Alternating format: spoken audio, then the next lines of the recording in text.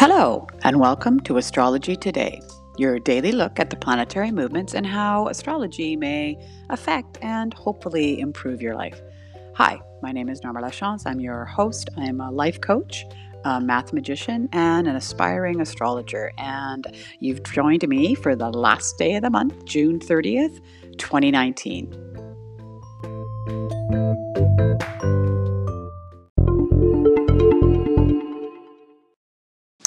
All right. Well, a few reminders before we get started. First of all, that I set my charts each day for noon Pacific Daylight Time. That's halfway through the day, so it gives us a nice general snapshot of what's happening in the daily transit. The other thing I wanted to let you know is that next month I'm going to start adding a theme or a topic on astrology. So hopefully that tweaks a little bit of your interest and possibly wanting you to send me a question about astrology. Remember, you can do that by sending me an email to astrologydiva, that's DVA, at gmail.com, or you can post to my Instagram account at astrology2day, that's the number 2 day. I'd love to hear from you. If you're listening to me on Anchor, you can press the voicemail button that's right there on your screen and send me a voicemail, and I'd love to hear from you.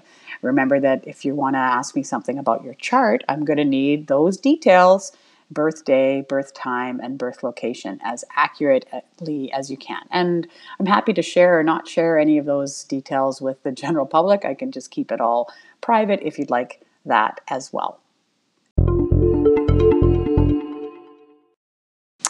All right, well, let's have a look at what we can expect today, June 30th. The moon has fully transited over into Gemini, and so whenever that happens, I like to look at the dispositor tree because it does shift things. And what we have going on now for the next day or so is what I call a circular reception. And so on the top line, this is kind of how the planets are related to each other. We have the moon, we have the sun, and we have Mercury. They're not in aspect with each other, but they are related because they're in each other's houses. So what this may indicate to a lot of you out there, specifically Geminis, Cancers, and Leos, because that's the 3 signs that they're in, is that you may be using the moon, the sun, or Mercury to make some decisions. And so what does that mean? Well, maybe you're going to be using your emotions to make a decision. Maybe you're going to be making a decision based on your ego, or maybe you're going to be making a decision on how much information you have or how much detail that has been shared with you. And maybe it's a combination of all of those. But there's definitely going to be a little committee that's sitting around discussing that. And my question is, I wonder who will win?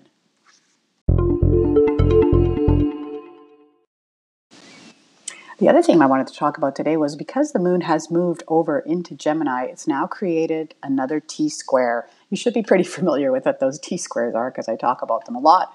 Remember, a T-square looks like a right triangle. So there's a line, the hypotenuse, that goes straight across the chart, and that's between the moon and Jupiter this time.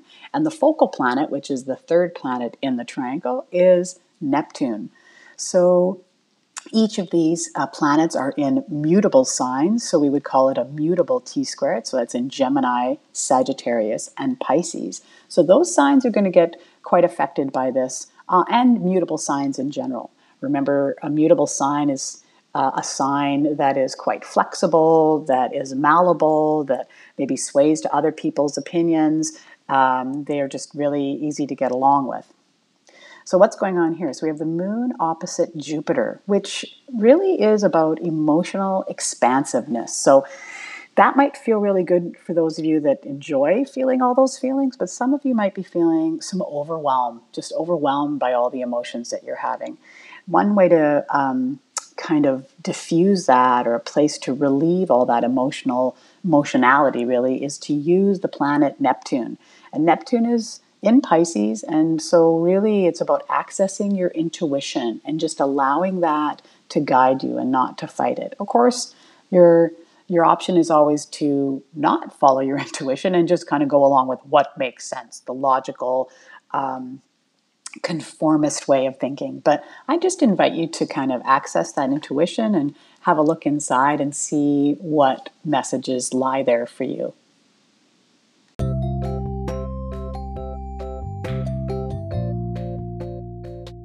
Okay, well, that's it from the flight deck here at Astrology Today. Hope you've enjoyed today's explanation, or my viewpoint anyways, on the daily transit. I invite you to join me every day. I'm here on Breaker, Spotify, Anchor, Google Podcasts, and Radio Public. And I hope that you tune in and like and review and all those fun social media things that you can do. I look forward to speaking to you again tomorrow.